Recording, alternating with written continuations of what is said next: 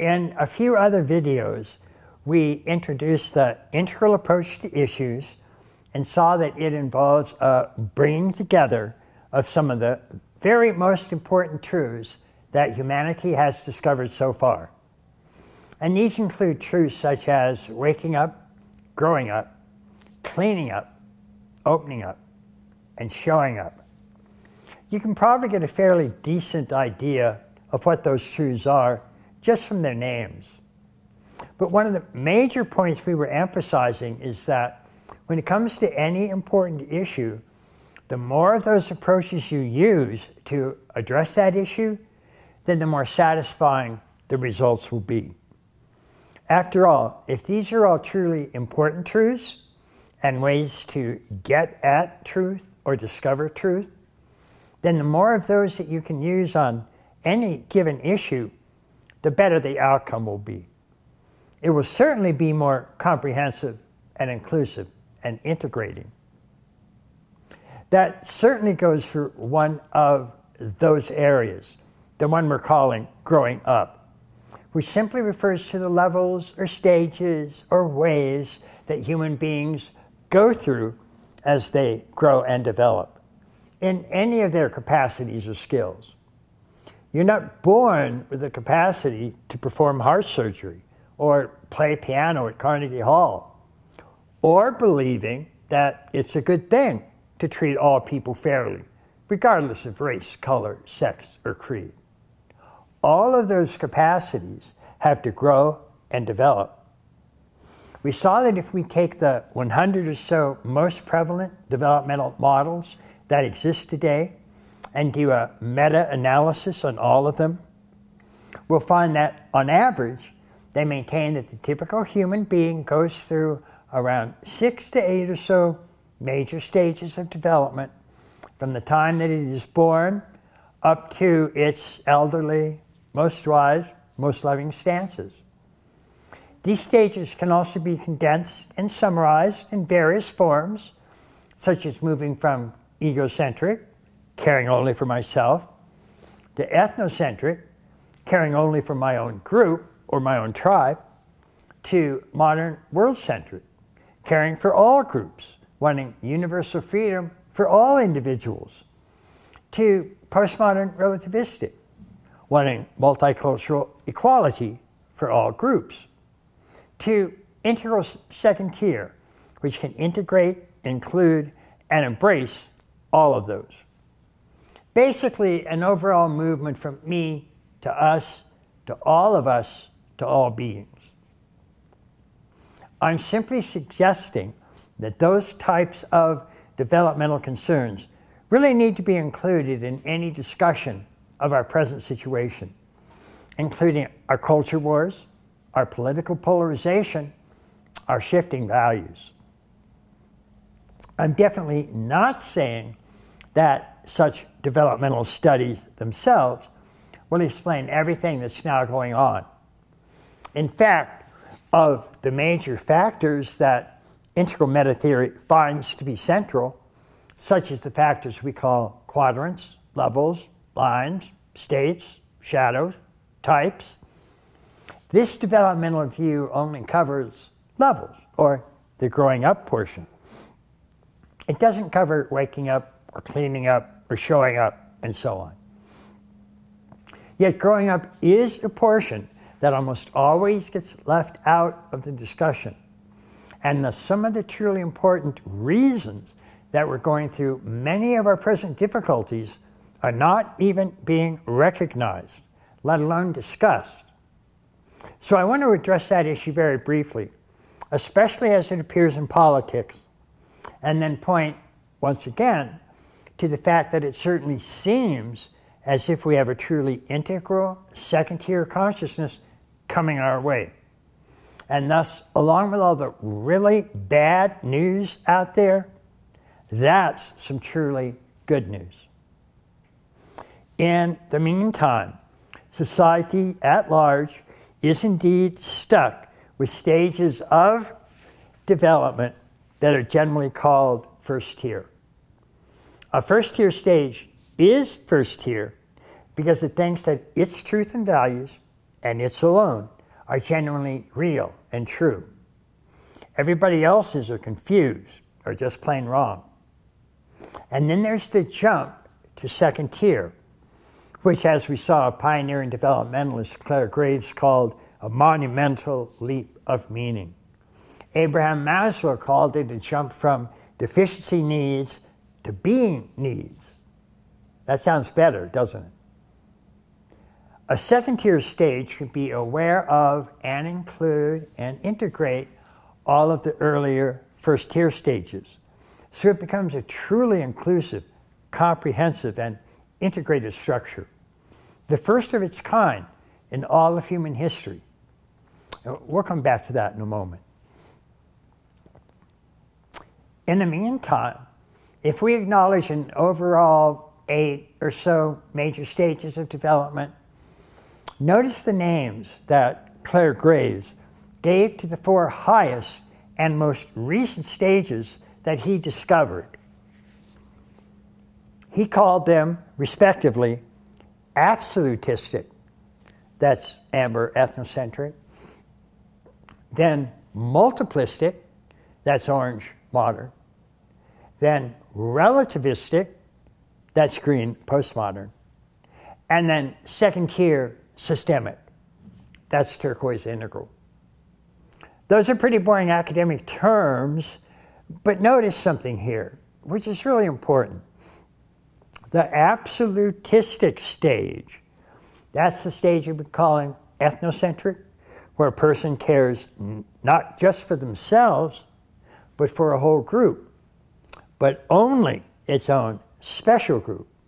It doesn't really trust others or trust other groups or tribes, so it really is ethnocentric in a somewhat prejudiced way.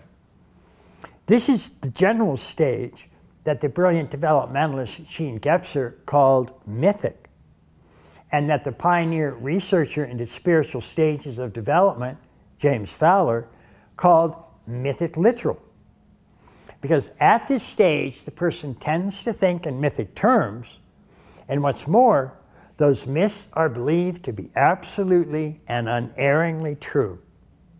So a committed Christian fundamentalist, for example, if they're at this basic stage, will believe that it really is true that Moses actually did part the Red Sea, that Lot's wife really was turned into a pillar of salt, that Christ really was born of a biological virgin, and so on.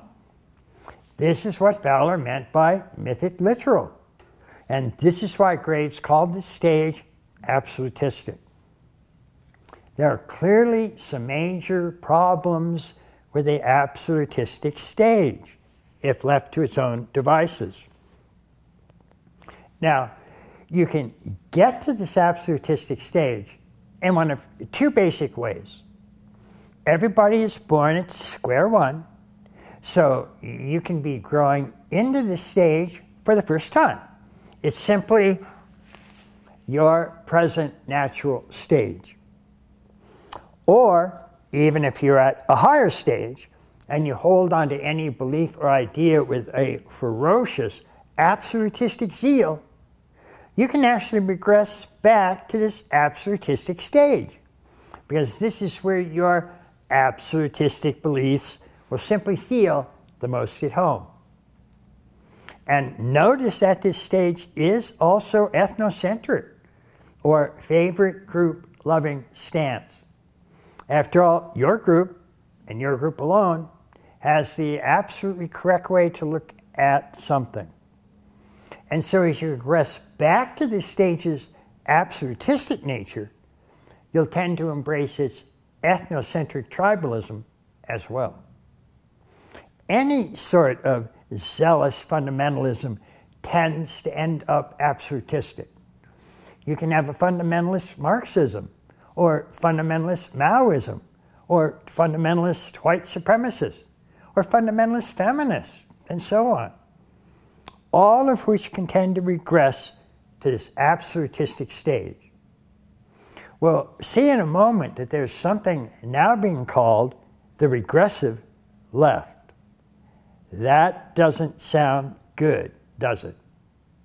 If they really are regressing this is one of the places they would likely end up. And this appears to be exactly what is happening. Back to our story. Graves called the next stage up, the Orange Rational Modern stage, multiplistic, because unlike its absolutistic predecessor, this stage realizes that there are other perspectives, other beliefs, other ways to view reality, including third-person science. And so it needs to take all of those adequately into account.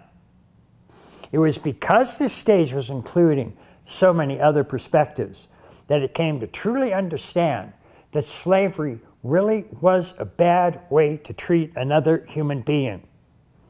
And as we previously pointed out, it was at that time in history, starting the latter part of the 18th century, that slavery was actually outlawed in every major rational industrial country on the planet.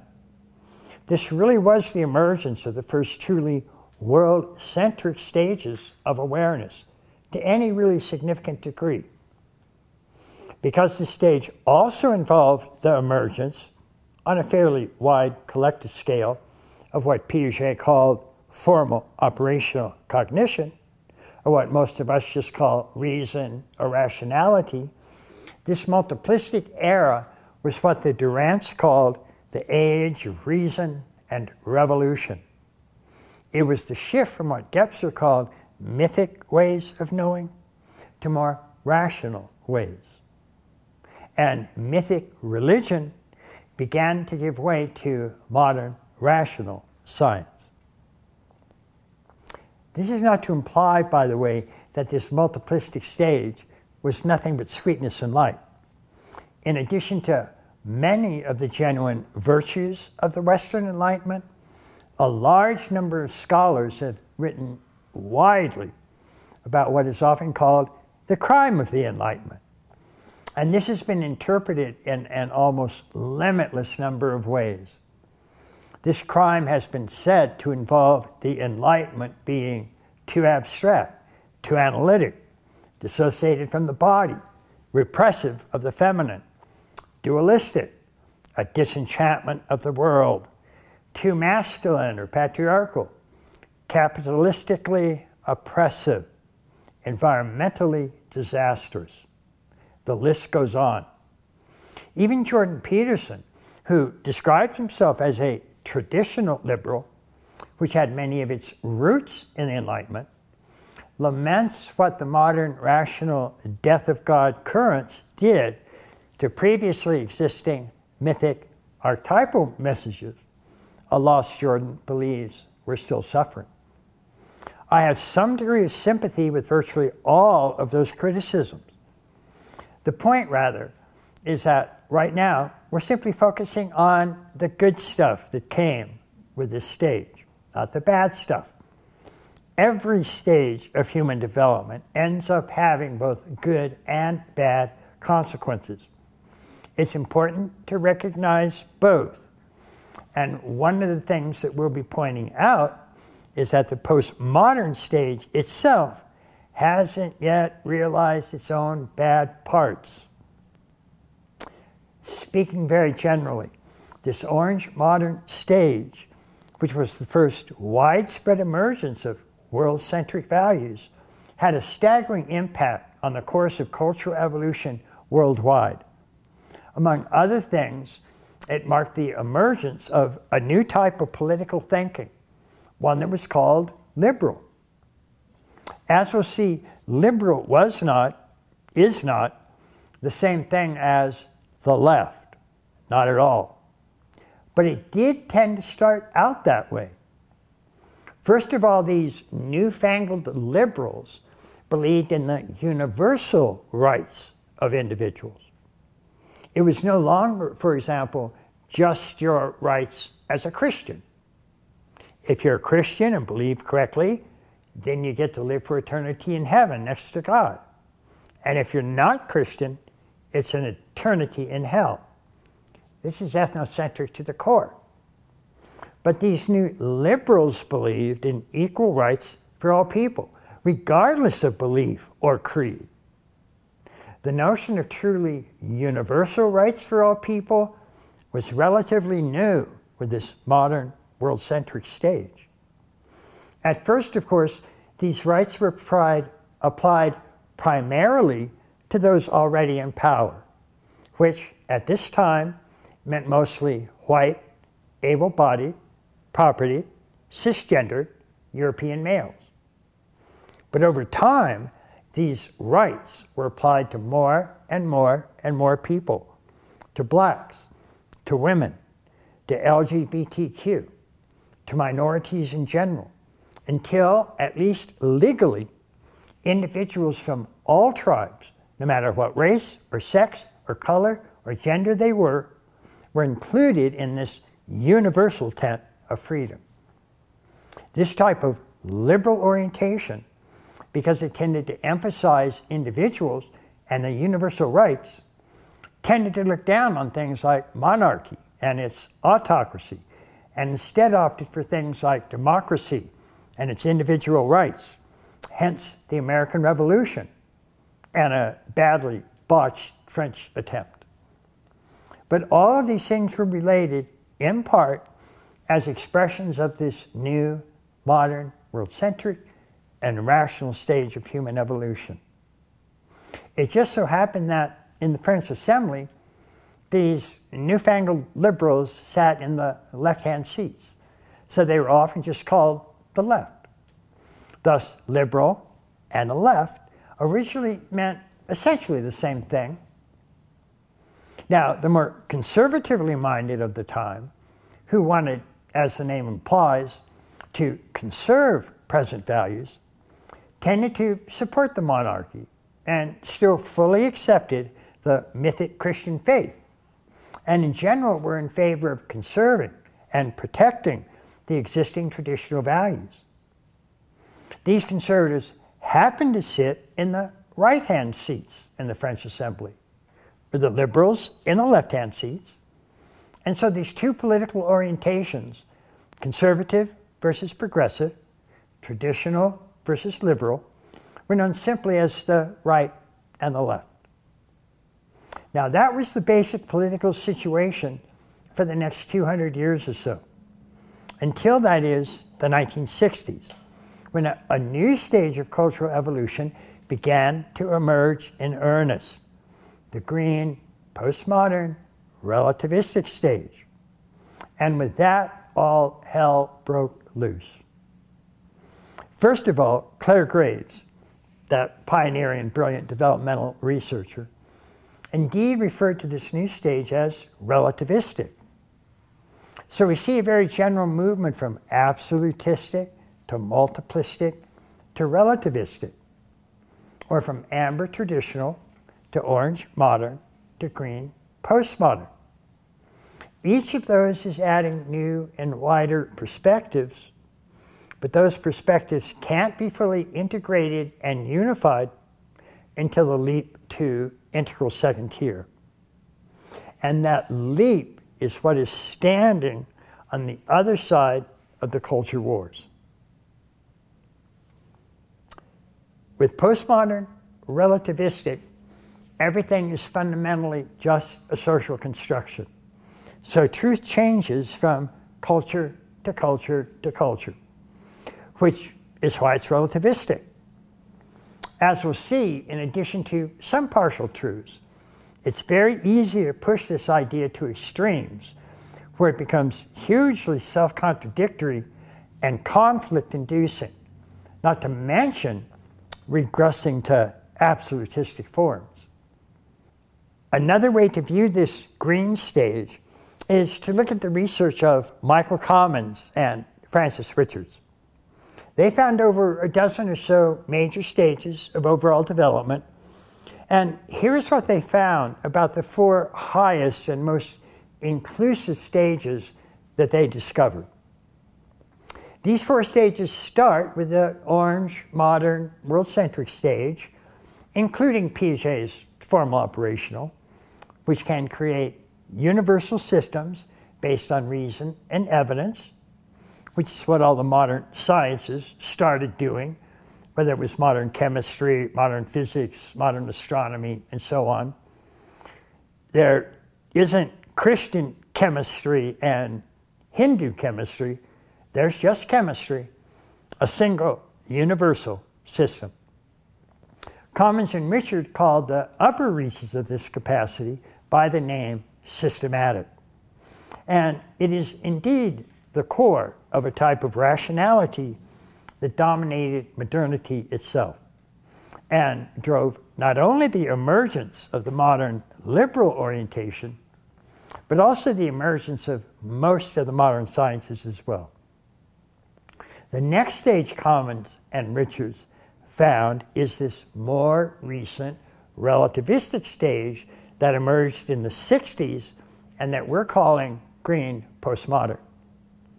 Commons and Richards called it not systematic, but meta-systematic, because that's what it is. It's a meta-awareness of the previous systematic stage.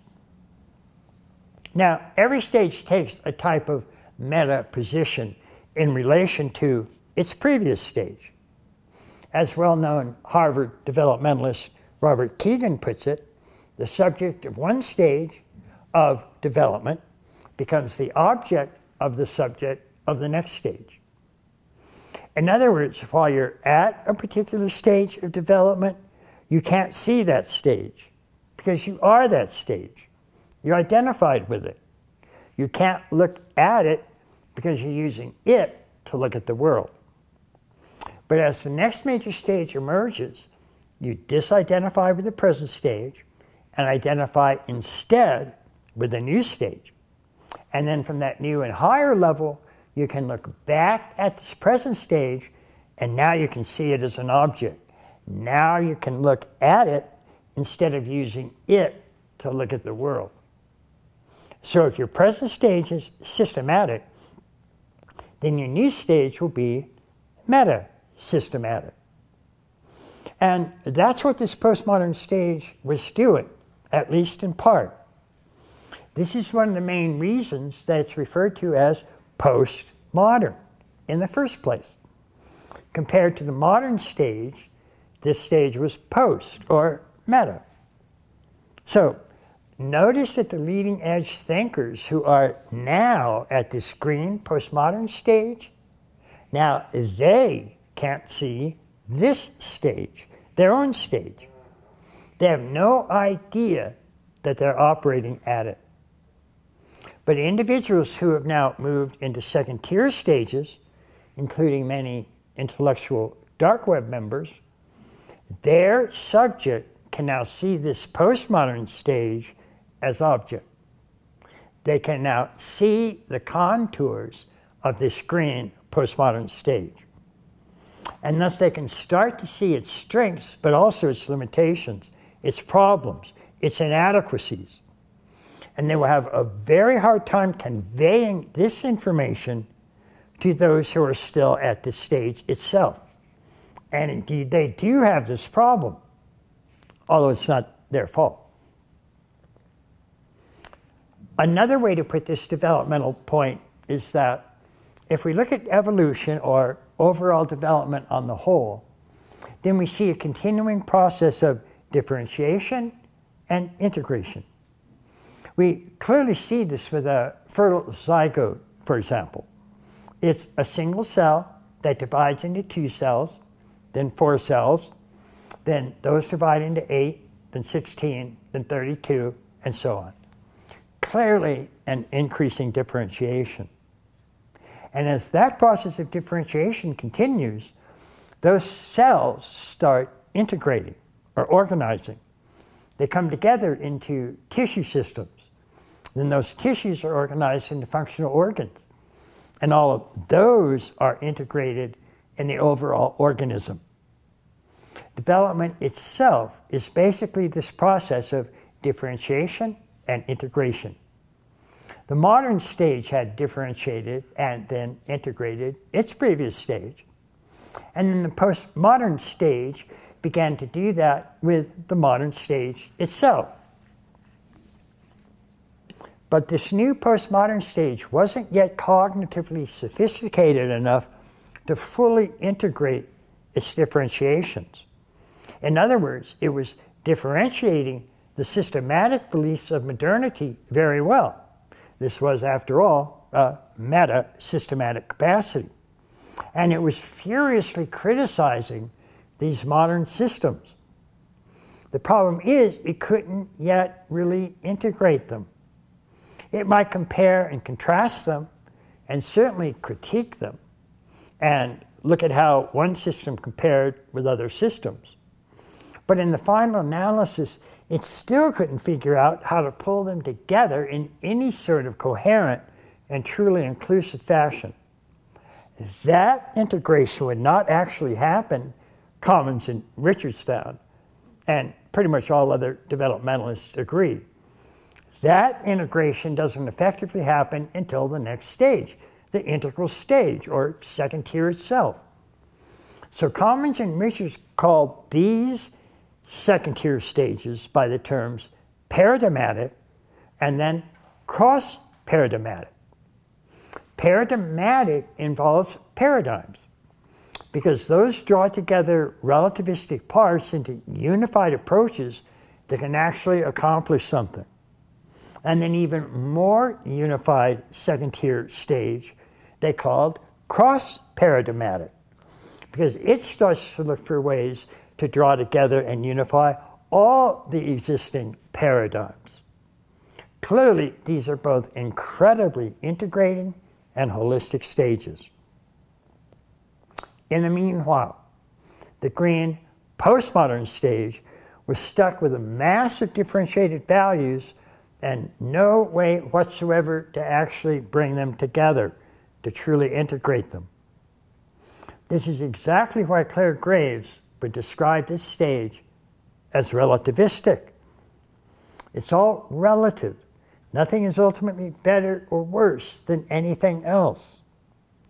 This green postmodern stage ended up differentiating all of the universal value systems of the previous stage had created, including the universal value of individual rights and freedom, and instead replaced them with relativistic multicultural systems, with a resultant emphasis on things like identity politics.